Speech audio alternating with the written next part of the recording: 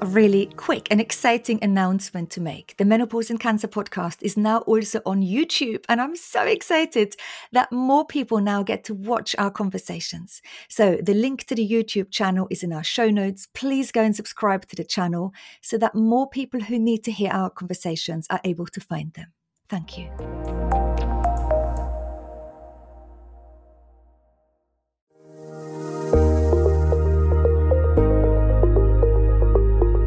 Hi, I'm Danny Bennington and welcome to my podcast. This podcast is for anyone who's been affected by cancer and menopause.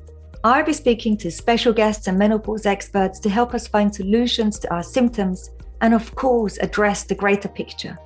We're going to talk about everything from mental health to physical health, sexual health to bone health, and everything in between. Nothing is off limits. Welcome.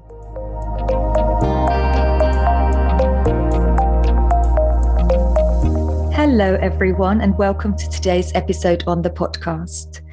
It's going to be a tricky conversation. And when this person who is coming to talk to us today emailed me with her story, I was very close to tears. I can remember my heart fluttering, and I felt so grateful and humble at the same time that Helen decided to speak to me, but not just to me. Helen was ready to show and share what she was going through with the world with you today. Helen Munro is an amazing woman, and we're going to talk about fertility. Now, we really tried to plan today's conversation because there are so many more aspects and layers to it, but we want to focus on Helen's story and experience alone. Of course, we could talk about her husband's experience much more, her grandchildless parents, adoption, surrogacy. There are so many more layers to this intense and huge and important conversation. But to do it justice for today, we just wanted to focus on Helen's experience. Helen said, "Of course, I still have my moments, and sometimes the pain of not having held my own baby is overwhelming. But despite that, I feel whole and that I'm where I'm supposed to be." Let's welcome her in.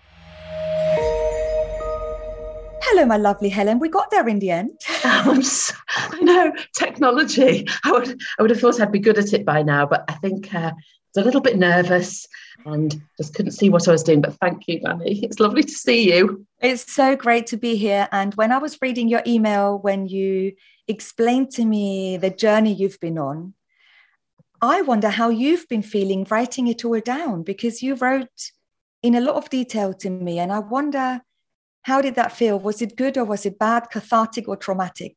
Both. It was both. And before I wrote it down to you, I didn't plan to do an email that was quite that long or detailed.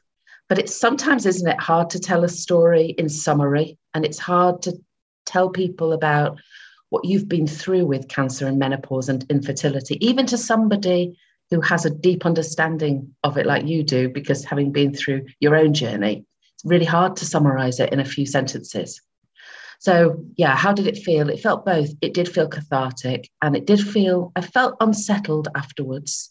And when I say unsettled, what I felt was almost separate from that person I was talking about. And I felt, I suppose, compassion for myself and what I'd been through. Wow. I had that sense, but it wasn't a negative experience writing it down. I think and maybe I mentioned this to you in a later email, I think it's just I think talking about this stuff is another step, even so far down the line, is another step in my growth and journey. And to finish off an answer to that question, and it sort of links to something else we were just talking about before we started recording. It has made me wonder whether I should be seeking some form of counselling. And one of your previous guests mentioned compassion counselling, which appealed to me. Whether now is the time to seek some form of counselling, which sounds ridiculous because, as you know, I'm quite far down the line with this. But I haven't been able to speak about it until now. So thank you for talking to me. And what is amazing, our idea for this conversation was to help others and to talk about infertility after cancer and menopause. But wouldn't it also be amazing if you too took something away from it, and whether that might be access to maybe looking at talking therapy or some form of counseling? It's amazing to do that. Yes, and I think that's right. Thank you. I also felt a little bit unsettled about the whole conversation because I've never spoken about fertility in such detail. We run programs for Charity Tracks Dog for young women in their 20s and 30s. And there's so much to cover on the menopause field. And infertility is so huge. It's almost, we need to do 20 episodes on it. And at the same time, life and my journey just evolved differently. I was already a mum when I was diagnosed. And so I embarked this journey having had 3 daughters. And although in the early years, it was so hard thinking, oh my gosh, if I don't make it, they'll be left. Now, further down the lane, I also know how utterly lucky I was. And so many people haven't had this chance. So I really hope this conversation shows so much compassion from both of us for everyone listening to this, because it's sensitive, isn't it? Danny, I think you make such a good point there. And how old are your daughters, out of interest? So Rosa's nearly 14 and the twins are nearly 12. And they're mad as anything. Yeah, I think we need to just understand we've all had such different journeys, and we feel for everyone who is along that journey somewhere. So what I'd like to say on that, and I think that's a really insightful thing and thoughtful thing of you to say, I would not want you or anybody else, and it's an approach I've taken for the last 5 years, to feel like they had to tread on eggshells around me. And most of my closest friends, and certainly my 4 best friends, who I've just spent a week with actually for our joint 50th, we went to Mallorca. We talked about children, we talked about this stuff, and they don't feel that they have to tread on eggshells around me. And they've all got children of different ages. And I think it can be difficult for somebody who's got a family to know how to speak to somebody who hasn't been able to, because they're worried about offending them, or they're worried about saying something that will trigger them, and I don't want you to feel like that. And I don't feel like that. I genuinely don't feel like that. Your journey is one thing. It comes with lots of difficulties as well. And it's very challenging having a family. So I don't want you to feel like that. I will be open with you, and you won't upset or offend me, because we've agreed to have this open conversation. Yeah, thank you, Helen. And so I want to go back to your diagnosis, and can you give us all a little bit of a treatment and diagnosis overview so we know where you've started and how you got to here today, us having this chat? Absolutely. The one thing, Danny, that I don't like discussing is statistics. So if you don't mind, I'll stay away from statistics. I've always stayed away from them. To me, they're meaningless because I'm an individual. I'm just not interested, and it frightens me. So I've never, and my consultant knew that. So the backstory is that I was diagnosed with breast cancer in early 2010, and I was 37 years old. I just got married to my husband, and we're still married. We'd been married for a couple of months, and in that couple of month period, I'd found a lump. When I'd been adjusting my bra, as it happened. Now, as it turned out, it was quite a large lump, 3 centimetres. So it's not surprising that I found it. I eventually plucked up the courage to go and have it checked out. I was terrified. We had quite a lot of breast cancer history in our family. We don't have the BRCA gene, but whether there's another genetic link, who knows? But I was really frightened and went to get it checked out. And it was diagnosed as breast cancer. I had a mastectomy and a full lymph node clearance on my left-hand breast. And then I moved on to, let me try and get this right. I did that. Then I had my chemotherapy started about a month later. So that started in the April. So from February, I'd been diagnosed. March was my operation. April was my chemotherapy, which lasted for 6 months. I was on, I think it was 6 rounds of chemotherapy. Then I moved on to radiotherapy for about a month. At that time, I went onto the drug tamoxifen. At the same time, I started having the Zoladex injections, which are the monthly injections, which, and one of your other guests had the same, you have for 2 years that shut down your ovaries. because my breast cancer was highly estrogen receptive. They shut down my ovaries. That was my first menopause.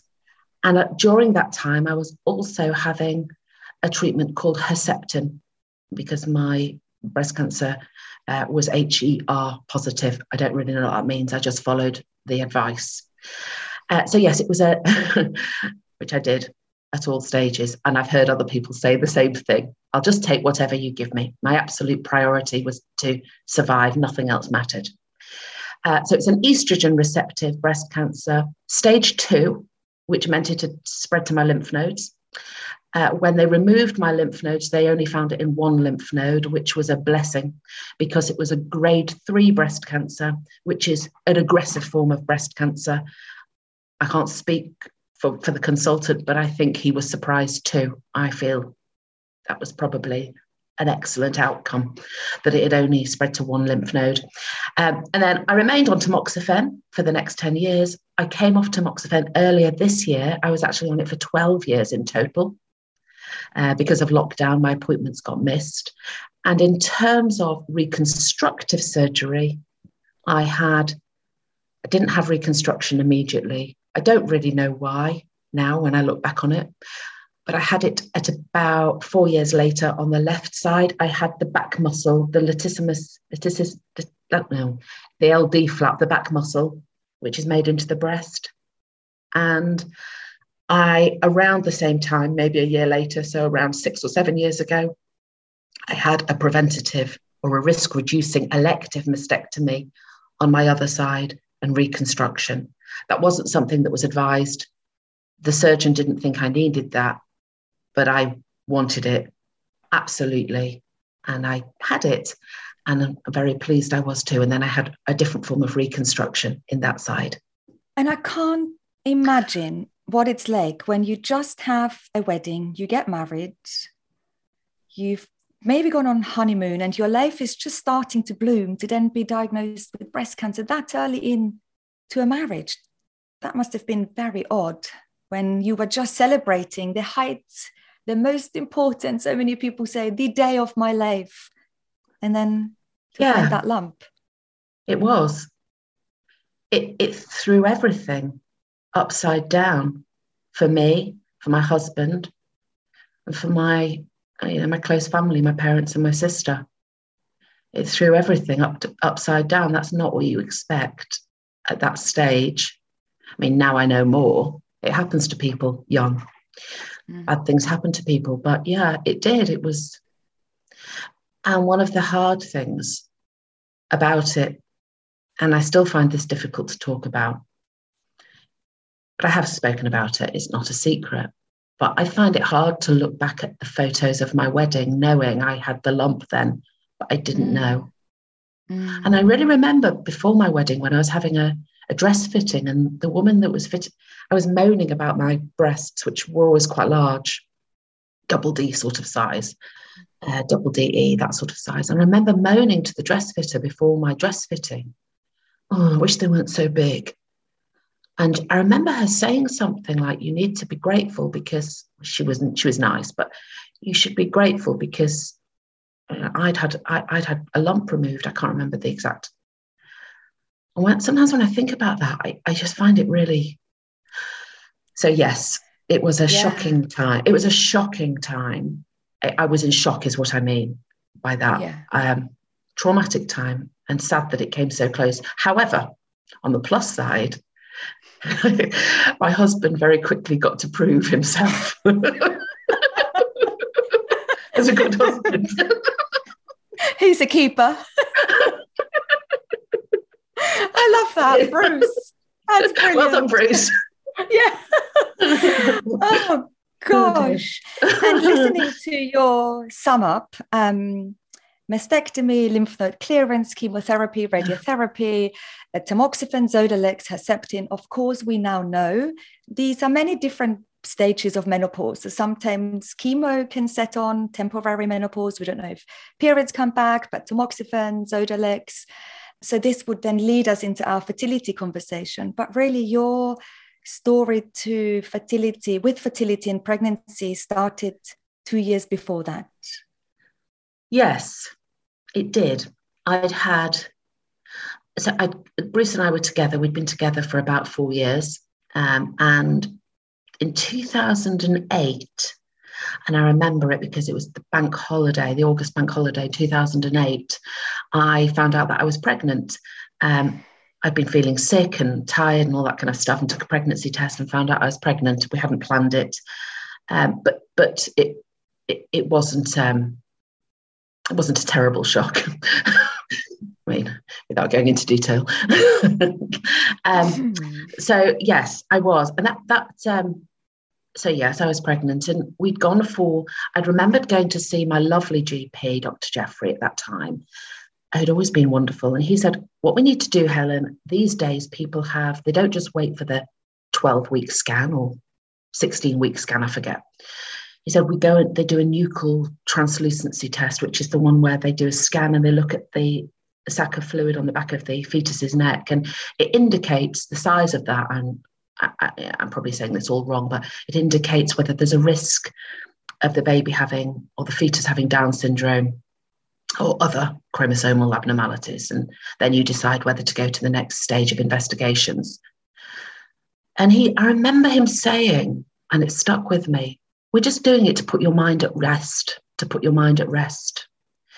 And ever since, because it didn't put my mind at rest, which I'll explain, but ever since then, since somebody's used that expression, just want to put your mind at rest, I always think, well, it might not do. Anyway, so we did go for that, and I remember it very clearly. We went to a private clinic in Manchester where I live, and lovely Dr. Bullen, as it was then, I think that was his name. And I remember the look on his face as he looked at the scan. You could tell straight away he had concerns. I remember Bruce being at the end of the bed, holding my foot and his hand squeezing, because he realised. And Dr. Bullen, the consultant, so whoever he's saying, said, look, this is the situation. We went to see him. He said, there is the nuchal, and we've taken a blood test as well. They'd done both. They'd looked at the scan, taken a blood test. Now, I can't remember what the percentages were, but I can't remember what the chances were, but it was high. I don't know if it was 1 in 3 or 1 in 10 or what it was, but it was high that there was going to be a problem. The baby would have Down syndrome. Anyway, that changed everything. We went away, I remember my parents were away in America at the time, and ordinarily I would have spoken to my mum about this kind of stuff, but I didn't. They were away and I didn't speak to her about it. Obviously, Bruce and I spoke about it, and we were deciding what to do. And the truth is, by the Monday, we had decided not to proceed with the pregnancy. We decided that, and I'm not going to pretend to myself otherwise. Sometimes it's easy to rewrite these things, to romanticize them. Yeah, we had decided not to proceed. But when I went in for the scan, I forget where it was. It doesn't matter. The fetus had died. There was no heartbeat. Okay. That really shocked me. That really hit me. Anyway, I didn't miscarry. I had to go into hospital for an induced miscarriage, which was a very difficult, and I would think it was about 13 and a half, 14 weeks at that point. That was a very difficult thing to go through physically, very painful, very traumatic. Anyway, I had the induced miscarriage, so we lost that baby. That was at the end of 2018. Yes. Sorry, Dan, I think I just have explained that in too much detail. I hope not. No, there is never too much detail. Thank you. And it's just so important to piece all the things together, because sometimes when we speak to breast cancer or cancer survivors, we start with the date of our diagnosis. Yeah. But really, there is much more to us, and our life experiences, life shocks, traumas, they sometimes start way before, and our good experiences, and all of that influences who we are, isn't it? So it's important to allow ourselves to go back, because more defines us than our diagnosis. Yeah. Going back to your diagnosis, your number one focus was survival. Exactly. And I do want to talk to you about egg-saving treatment, how that came up in consultations. If anyone might be listening to this who is about to embark on cancer treatment, what were the conversations between you and your healthcare professionals about that? Well, that's a good question. We didn't have any. Now, I was very clear with my wonderful consultant early on that there was only one thing and one thing only that I wanted, and that was to survive. Nothing else mattered to me. Take it all. I didn't want to discuss fertility. There was absolutely no way I could have even thought about that at the time. I don't think even if they'd offered that to me, I could have. I just don't think, I'm being honest with you, I don't think I could have even thought about it. I was in a state of high panic. I probably stayed in that state for a long time. If they had offered me anything that involved estrogen, even if somebody had told me it was safe, I wouldn't have done it. The one thing that wasn't mentioned to me, and I know it wasn't, nobody said, because it might not even be available, I have no idea, but nobody said, well, we've got a month, or you're going under general anaesthetic for your mastectomy. Why don't we see if we can retrieve any eggs without estrogen? Now, I don't even know if that's a thing. I don't know either. I've no idea whether it's a thing. I mean, could they have? I don't know. We'd never had that conversation, but I want to be quite clear. Because sometimes with the benefit of time, you go back to a situation and look at it differently. Why didn't anybody talk to me about fertility? Well, I was very clear-minded and very clear with my consultant, and he understood me, and he understood the person I was then. And I don't think it's his job to predict the person I might have been 5 years. I don't think it's his job. Whether it's anybody's job, I don't know. He understood me. He understood that I don't like talking about statistics. He understood that I would take all treatments. And he understood that the only person that mattered to me was me, and surviving. Pregnancy and future children was not on my priority list. It wasn't even on my list. But when you were going through treatment, all your friends around you were having babies. They were. Yeah, they were. And not only were they having babies, they were in the final push of having babies. You know, I was 37, and so people were sort of approaching the time when they were thinking, I've had one, it's final push time. And of course, it felt like the whole world was pregnant. It felt like everybody, everywhere I looked, people were pregnant. And within my circle, actually, a lot of people were pregnant. I'm forgetting exactly whom of my friends was, but certainly two of my closest friends locally, in fact, we live on the same street, they had their babies I think it was in the January, and I just it was diagnosed in the February. So yeah, it was baby central at that time. I felt so different. I felt so different and jealous, but more than jealous, it was much more complex than jealousy or envy. It felt like they were being sprinkled with magical dust. And I was in this dark, not grubby, that's not right, but dark place. It was really what is the word? Juxtaposition or whatever it is, between the two was intense. And had I been diagnosed now, and people be being diagnosed at my age, nearly 50, they'll be going through their own problems with that. You're being diagnosed when you've got children, Danny. We've talked about that. That comes with its own other story, traumatic story. But I remember being diagnosed at that age, which was the fertile years for my group, felt very difficult. I also felt, from a selfish point of view, I also felt really not part of the gang. And I'd always been part of what was going on. Conventional, I suppose. I'd never been somebody who was always part of a group. I was always part of the norm.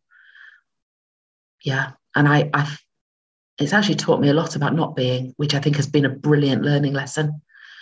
But at the time, I hated it. I felt so different and so excluded. And I don't think anybody was excluding me, one or two, but I don't think anybody was actually excluding me. In fact, I think the opposite. I think probably they wanted to include me. They probably didn't know how. I mean, imagine. No. And You cancer know, changes us, doesn't it? yeah. And it changes who we are and our belief system. And Yeah. suddenly we don't think we fit. We don't even think we fit in ourselves anymore. And then we don't think we fit anywhere, Yeah. really. Quite Yeah. right. I know. You don't. You feel so you, you feel so different. It's you look so different. And it wasn't that that one of the things is that I don't think I ever felt, I've really thought about this before, but I don't think I ever felt less of a woman because of it. But I then wonder, have I coached myself so thoroughly that I have not allowed myself to feel that? But I don't think I did really feel that. But I felt so just on the outside of what was going on in real life. How can they be on that path and I'm on this path? What's happened? And they've got these gorgeous little bouncy babies, and I love babies. And that's the one bit I really find, I love babies. And one of those people that sees a baby and wants to cuddle it. I know not everybody's like that, but I am. And to just not have to not be going through and to not feel special and have all that, that's again, it's about, so it was difficult. Let me just tell you at this point, it's reminded me of something. I think it was around this time, although my mum will remember it differently, no doubt. She remembers everything because the poor woman had to be like a sponge, but she gave me a poem. Now, you may have come across this poem because people use this poem, but it's called Holland. And have you come across the poem? Oh, Danny, I'll send it. Not. Oh my gosh, I'll send it to you. I would urge anybody who's dealing with a challenge in their life that puts them on a different path to read it. It was wonderful. I think it was written by somebody who was dealing with coming to terms with having had a disabled child when all their friends had able-bodied children. I'm not sure about that, but it works for so many different situations. So the idea is you get on a plane and you think you're going to Italy with everybody else. Everybody's going to Italy and you should be going to Italy as well. And you're excited about Italy, and Italy is glamorous and there's beautiful things to see and it's warm and it's beautiful and everybody's in Italy having a great time. But when you get on the plane, you've got on the wrong plane and your plane's taking you to Holland. And you didn't want to go to Holland and everybody else has gone to Italy and there's so many things in Italy you wanted to see and I don't want to go to Holland. But when you get to Holland, you open your eyes, you realise that Holland is beautiful too. It's got windmills and it's got tulips and the people are warm and welcoming and it's making me shiver now thinking about it. And it was so clever of Mum to give me that poem. It was so clever because isn't it? You can say I'm getting emotional now. Because it's never left me. Yeah. Sorry, Danny. No, that's totally. But it really spoke to me, and it still speaks to me. Yeah. Because it makes me think, and this is a way I've developed over time. Yeah. You can adapt to, and you can have an equally happy, whatever happiness means, equally happy life. It's just different. I remember you writing to me saying that when you went through radiotherapy, you were even worried that some of the radiation might pass on to your friends' babies and you felt like a monster at times. Yes. And when you wrote that, I thought this is exactly, it sums up how removed we feel, how angry with ourselves, how hard we are on ourselves, that we can even think that, isn't it? And it just probably resonates with a lot of people listening to this because we feel so bad about ourselves for being in this situation, for going through these treatments. It's very hard to love yourself then. It is. And I was so worried that something from the chemotherapy or the radiotherapy specifically would seep off onto the babies that my friends had and that I was at that time holding.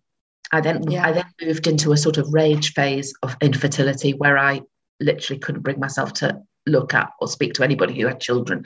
But during that initial phase when I was going through treatment, I was spending time with particularly one of my closest friends who still is, who's been a great support, actually. She's kept battling on with me through it all. Her kids are now something like 12 and 10. She lives 2 doors down, but she kept battling on with me. She always knew that she'd find a way through. But anyway, but at the time I remember holding her babies and other girls' babies, really worrying that something would seep off and worrying that they would be scared that something would seep off onto them.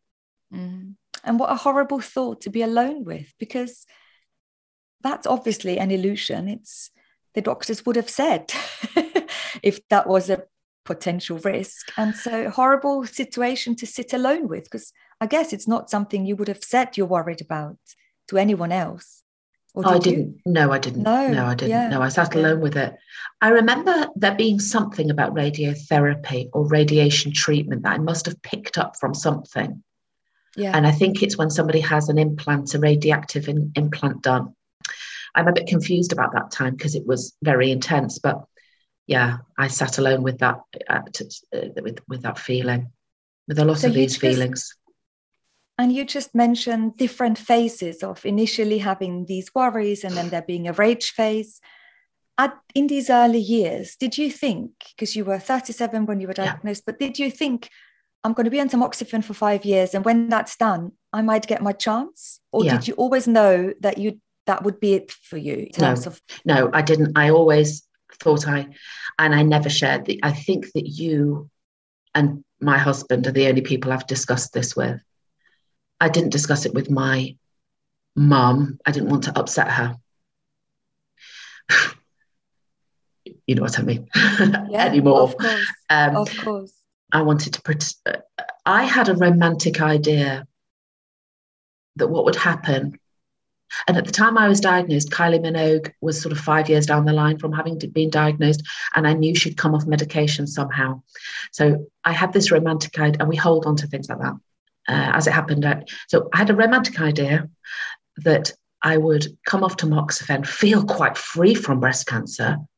You know, we have this idea, if only I can get to 5 years, and then I would be pregnant and everybody would think it was just marvelous, including me and I, you know, and then it would just be this. I didn't give it any detailed thought, but I had this quite romantic idea. And at the time, my best friend, one of my 4 best friends, Katie, who's a wonderful person, but she'd said to me, look, Helen, I think she'd had a conversation with me and said, look, in the future, if you decide you want to have children and you can't for some reason. She didn't know I had this kind of 5-year romantic idea. Maybe she did, actually, I don't know. She said, I'm prepared. I've had 2 children. We've been best friends for many, many years. We've been through a lot together. I'll donate an egg to you. I mean, if you knew my friend, you know, she then explained to me why her eggs would be a good bet. And if you knew her, that Hello, Katie. Katie, if you are listening, I want a friend like Katie. I mean, it was a very generous thing to do, but she also thought she was doing me a favour.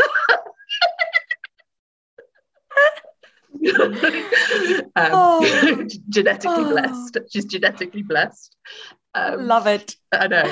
Anyway, I had this idea, but as it happened at the 5-year point, my consultant said that the research now showed that it was sensible. It was advisable, whatever, for women to stay on tamoxifen for another 5 years. So a 10-year protocol for us women who were that estrogen positive. And as had been my way, I didn't question it. There was no way, Danny, I wasn't going to stay on it. There was just no way. If it's advised, if that's what's showing the best results, I'm staying on it. And I closed that down. I closed down that thought. However, I was still in what I would call the rage phase of infertility then, the anger phase, the bitterness phase. I'm angry and I'm bitter. I don't like the word bitter but I was angry. Everything bugged me. I'd speak to somebody who's pregnant, hate them. Somebody would say something about, oh, it's really difficult because the kids have been naughty at school. And I think, oh, well, don't know why you're complaining. Everything's great for you, which is stupid, of course, because nothing's great for anybody all of the time. I mean, it doesn't make sense, but that's in my world. And I've heard other women talk about this who have been through infertility for different reasons, that rage phase. Nothing anybody says at that point is right, can be right. Everything's wrong. You're just angry. You're so angry. It's a form of grief, isn't it? Angry and upset. Angry, self-hating, upset, oscillating between those feelings. And the world is just, not only are you dealing with your cancer fears, you're dealing with the side effects of the medication you're on, because tamoxifen has those side effects which mimic sort of menopause side effects. And you're also dealing with coming to terms with being different and infertility. And everything in the world becomes so hard. You walk outside, somebody's pregnant, and it affects you. You're watching something on television, it's a baby advert, it affects you. It's exhausting. Yeah. Because you can't stop it, because you can't stop the external influences from coming in. And it's so raw, and you're processing. I mean, gosh, everybody probably processes differently, but I won't think for a second that people process it easily or quickly. There is one thing I can't help but think at this point in the conversation is, if you had had a conversation about fertility early on, even if you had chosen to do exactly the same, whether that would have maybe opened doors to maybe counseling or to a talking therapy, because that often comes with fertility support. And in those years of rage, that could have been helpful, I'm thinking. And I wonder where there is a little bit of lack of support for so many women. Even if they never want to go through fertility treatment, it doesn't mean they need support with their decision.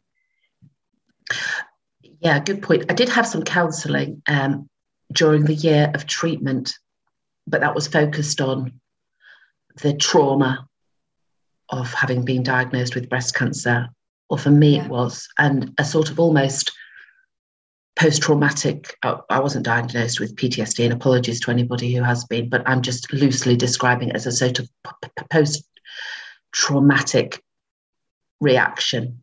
It wasn't talking about fertility. I think you're absolutely right. I think it would have been really beneficial for me to have a space to talk about that stuff. Of course. Yeah. In the years of rage, despair, pain, you also had some bleeding between your periods. Oh, it was awful. So I was actually staying with my friend, the Kate that I referred to before. We'd gone down to Wimbledon, and we would always stay with them, and they lived in Battersea.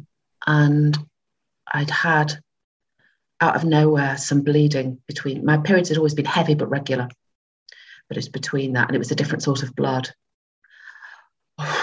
Well, I remember, the cold feeling. I just went straight to, this is the breast cancer having come back. Anyway, that bleeding continued, and I embarked on gynecological investigations. I have to say that where the breast cancer support had been phenomenal, basically. Elements missing, of course, talking about menopause, but on the whole, it's been fantastic. The gynecological side of my investigations was just not. I think I was really unlucky. One thing that really stood out to me then was that there was no link between the breast department of the hospital and the gynecological part. No link at all. So at no point during my tamoxifen treatment was I being looked at gynecologically to see if there were any effects. Now, as it happened, I was getting recurring polyps on my uterus. Now, what was causing those polyps is unknown, but it could have been the long-term, by then 5 years, tamoxifen treatment. So I don't understand I don't understand why I wasn't being monitored. I just don't understand that. And it was so frightening to suddenly be thrown back into the world of investigations with no discussions. I don't know. So I had these recurring polyps. I had a few polypectomies, I think they're called, removals. They came back. The bleeding started again. I think I must have known by that stage it wasn't cancer. Yeah.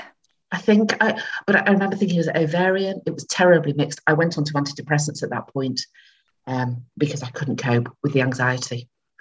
I was starting a new job. I remember it at the time. Anyway, eventually I gave up on the NHS helping me, actually. It just wasn't getting anywhere. I was a year down the line living with this severe worry and anxiety, and I went to see a private doctor who'd been recommended, and he immediately did an ultrasound, which was terribly stressful. Not an ultrasound, an MRI scan, which is terribly stressful for those of us who know about scan anxiety. Oh, yes. But it did get to the bottom of it, and I had polyps, and I had these polyps, which may or may not have been caused by tamoxifen, were not at a precancerous stage, but if left long enough, who knows? I remember him calling it pre-cancerous, but nothing to worry about immediately. But I also had severe endometriosis. And the endometriosis, the thickening of the lining of the wombs, had probably been there since being a teenager. And it had attached itself to my bowel, or my bowel. And which explained various other symptoms. I'd been having pain in my stomach. And together we decided that the best option for me was a full hysterectomy, because I had such severe anxiety by that stage about these reproductive organs of mine going wrong. And because things were painful and I was getting we just decided that the best option for me was a full hysterectomy. And that was uterus, fallopian tubes, ovaries, cervix. We decided to do cervix as well, because why have it there anymore? I remember somebody saying, what is there? Is it just a hole? I said, no, they stitch over it. I don't have a hole up to my throat. Well, I know what there is. We still have our womb space. A womb space. Right. And so every person that defines as a woman, I feel if we put our hands on our lower belly, this is in yoga, our yoni mudra, and whatever is there now, whatever there isn't, whatever there was, whatever there will be, it's still our womb space, and we can hold it dearly, right? I love that. A lovely womb space to cherish, and it got you where you are, and it comes with so much pain. That's nice. I've not thought of it like that at all, actually. Anyway, I think he took my appendix out as well. But it's not a hole, Helen. We're not going to leave it as a hole. No, it's not a hole. No, it's not a hole. I'm not just a void. I'm not just an empty vessel. I can imagine that preparing for a big operation like that, which is different to just having maybe ovaries removed, which is what I've done, which is quite a small keyhole operation. Your operation was big, and we also know the after effect is big. Did you have a menopause consultation with anyone at this point? No. So in all your time, menopause was really left, wasn't it? Absolutely. I didn't have any menopause consultation when I went through that sort of medical menopause with the monthly injections of Zoladex, whatever it's called. And I may have been given a leaflet, I don't know. And I certainly didn't have any when I had my hysterectomy. It was a bit annoying because I was paying for it. But it was but obviously I knew then that I would go. I think I did know I would go. Yeah, of course I knew I'd go into menopause. Yeah, I did. I did know I'd go into menopause. Yes, that had been discussed with me, but nothing about coping with it or what could be done. I think I went to see my breast care consultant at that time. I did. And we didn't discuss menopause in detail, but I knew that I personally, and it is different for everybody, it genuinely is different for everybody, but I personally couldn't take HRT. And even if I could, I wouldn't have done. I was so scared of it. Obviously, apart from HRT, there are many other conversations to have, because menopause is not HRT, but we're not going to focus on that too much today. I know. When you woke up from surgery after having had your hysterectomy, Helen, what happened on that day? Two things happened. One was I woke up and I knew immediately I'd made the right decision, just like when I had my elective mastectomy. And I remember thinking, good, you know your own mind. So I woke up and I was absolutely certain, no doubts whatsoever. Thank God it's gone. Brilliant. Oh, relief. The second thing was I made a decision.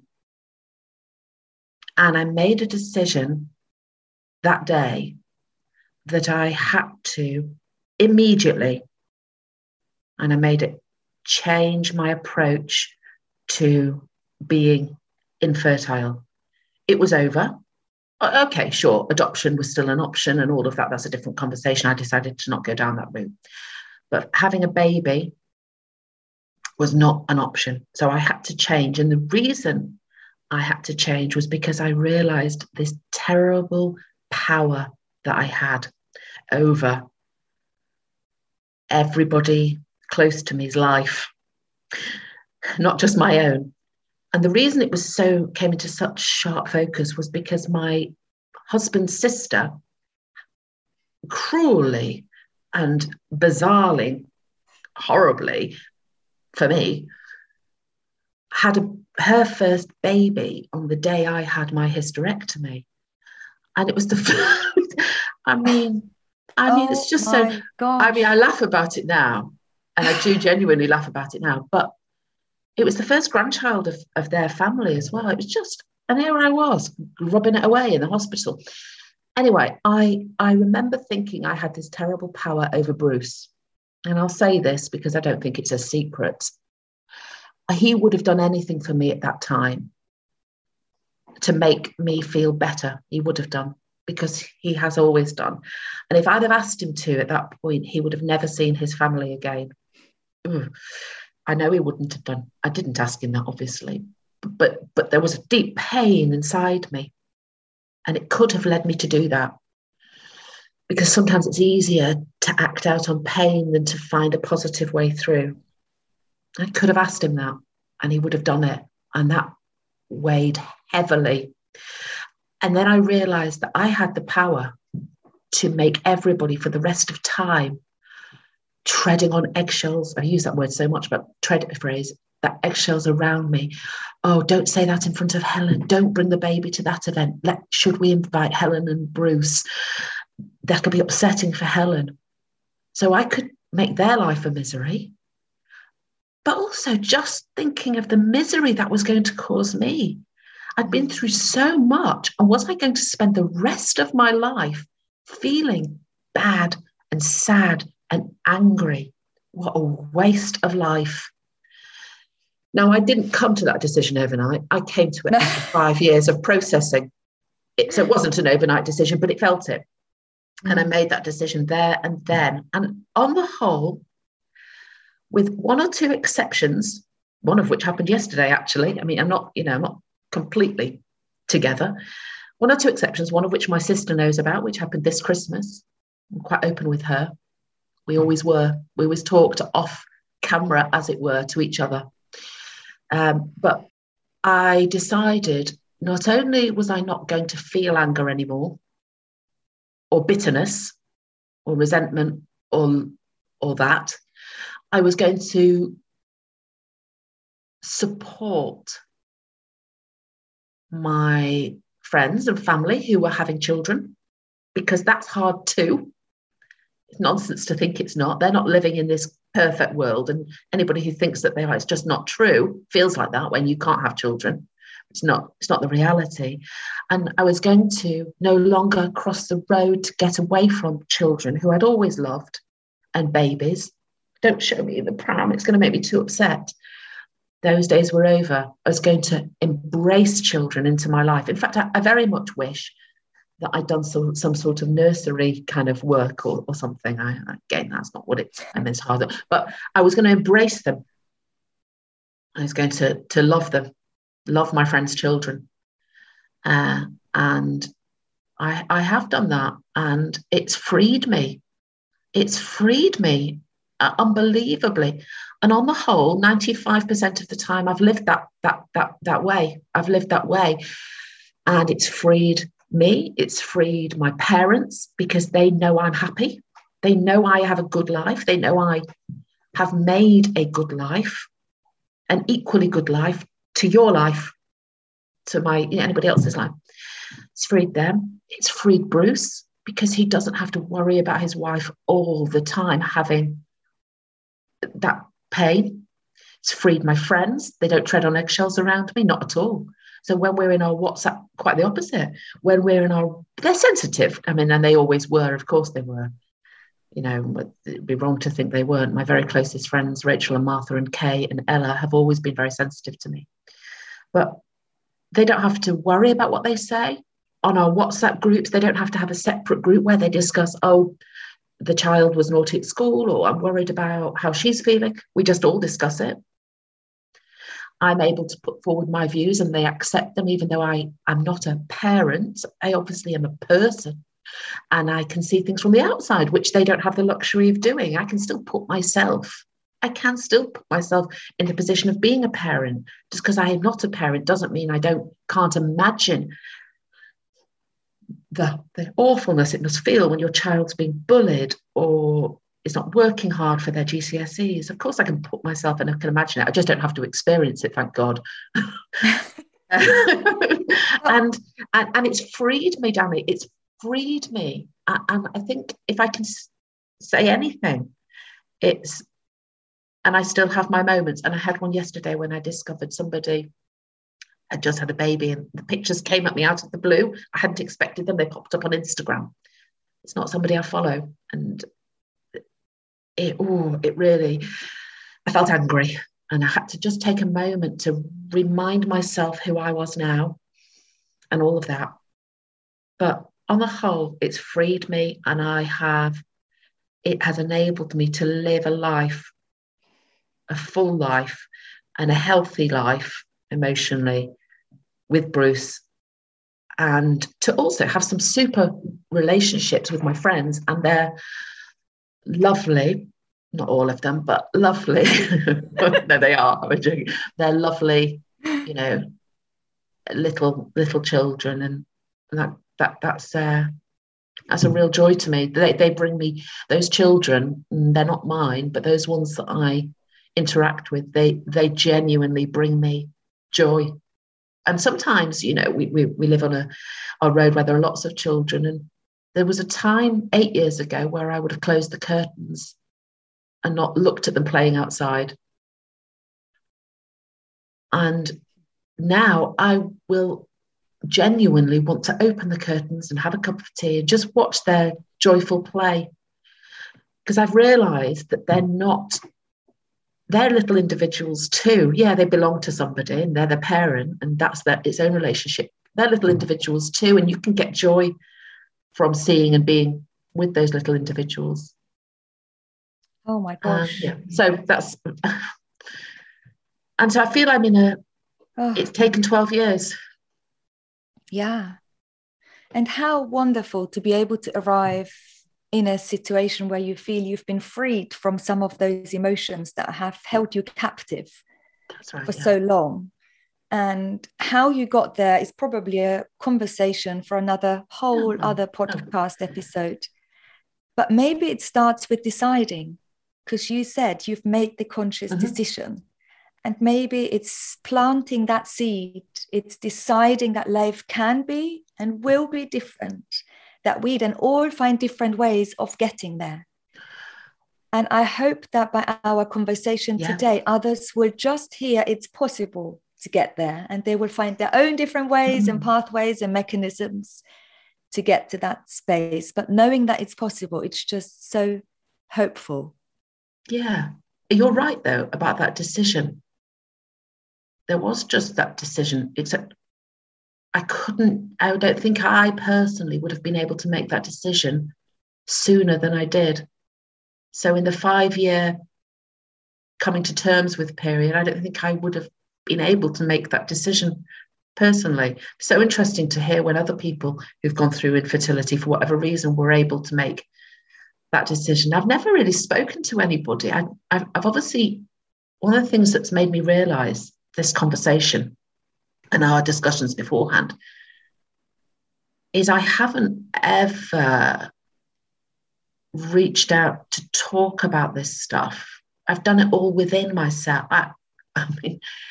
I can hear my husband and my friends and my mum shouting, "Are you joking? You've never shut up about it." But I have tried to process a lot of it internally, and I think I should have. I know we shouldn't use the word should, but I think I would have benefited from finding the right talking therapy for me. And that's why I can't remember who it was, but one of your guests to talk about this compassion focused therapy, and something about that, maybe it was just the word, really appealed to me. And I'm actually going to look into it. And I really think there is no such a thing as a better thing in our cancer recovery than thinking timing is key, and there is a right time for everything, and maybe your right time is now. And it was always meant to be the way it is, because maybe you're the most receptive to it now, so you'll get the most out of it. In your last sentence to my email to you, I want to read part of it. You said, and it was really our conscious decision to talk about you and your journey today, because you said, of course, there's my wonderful husband, Bruce, who has his own story within your cancer and fertility journey. And as a couple together, your grandchildless parents, there is adoption we could talk about, there is surrogacy we could talk about, and your own thoughts of them. And also that Bruce should donate his sperm to a lesbian couple, which he doesn't want to do. He doesn't want to do, but I wanted him to know that I was supportive. If he felt the need to continue his genetic line, that I would support that. You're amazing. It's not just a sneaky way of getting a baby into my life via a lesbian couple. It's not just a sneaky way of doing that, although sometimes I wonder whether it is. Me again, hi, can I just hold the baby? But I wanted to bring these things up because if anyone is listening thinking, but I want to know about adoption, I want to know about surrogacy, how do I talk to my partner, how do I communicate with my parents, what about donating sperm? There are so many more nuggets and really important points of conversations, which we don't want to go into today, but they will come at a later stage maybe. Yeah, why not? And you're amazing. Thank you. And thank you so much for choosing to talk to me and us openly about your journey. You're amazing. It's very kind. I'm certainly not. And I think if you'd have seen me during the rage stage, you wouldn't say that. But it's been a long journey. I think what you're doing is amazing, because this whole menopause movement, which is how this came out, can, funnily enough, it's trying to be very inclusive, but it can feel very, I don't think exclusive, but excluding. Definitely. To some of us who can't, there's a lot about who can't go down the normal routes of whatever it is. And I think that what you're doing is, I just couldn't believe it when I happened upon your Instagram account and your podcast. And oh my gosh, listening to the podcast episodes from the people who have been through it and listening to you talk to them about just hearing people say things that I'd felt. Somebody gets it. There's somebody out there that knows exactly how I was feeling. I've never been able to explain this to anybody, but that person gets it. So to me, it's just been a wonderful discovery. So I'm so grateful to you for creating this space for us. And I'm so grateful to you for talking about your journey today. Of course. And my pleasure. I feel very moved and very honoured. Thank you.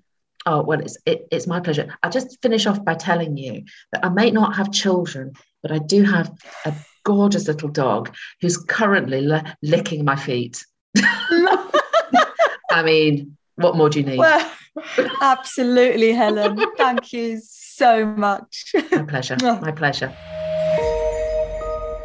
Ooh, how are you? I often get to the end of interviews like this fantastic conversation with Helen today, and I do wonder how all of you at home listening to this are feeling. We are having so many difficult conversations. Menopause and cancer is a very specific and unique topic, and it comes with so much grief and burden, but also with so much hope and beauty. But I do often wonder how you're feeling at home, and and what resources you could draw on if you needed more help because of maybe something you've listened to, or because maybe you're a bit like Helen. You now think, gosh, I have stuff to work through. Maybe I need some talking therapy. I love that Helen, by listening to my podcast episodes, is now thinking that a form of therapy or counseling could be a good way forward for her to process things even further. And perhaps this is all I can suggest, because I've got no idea where you are in the world and what you are going through. And all I know, if you are listening to this, then I am assuming that things have been difficult and life has been quite hard for you at certain times. And perhaps it's never too late to reach out to anyone, to reach out to a charity, to reach out to your GP and ask for more support. Apart from that, I can only send you a big hug into wherever you are in the world. And I hope you tune in again next week. Thank you so much for everyone who has reviewed and rated the podcast and shared it with your friends and family and other people that need it. If you've not yet reviewed it, I'd really appreciate if you could leave a review. It just means that all of these systems and platforms out there are going to show the podcast to those who are going to look for it. Thank you very much. You can always email me. You can email Danny@healthywholeme.com. I'll always reply to you. And I just want you to know there's always someone there who can help, I guess. And so we're not alone with whatever we're going through.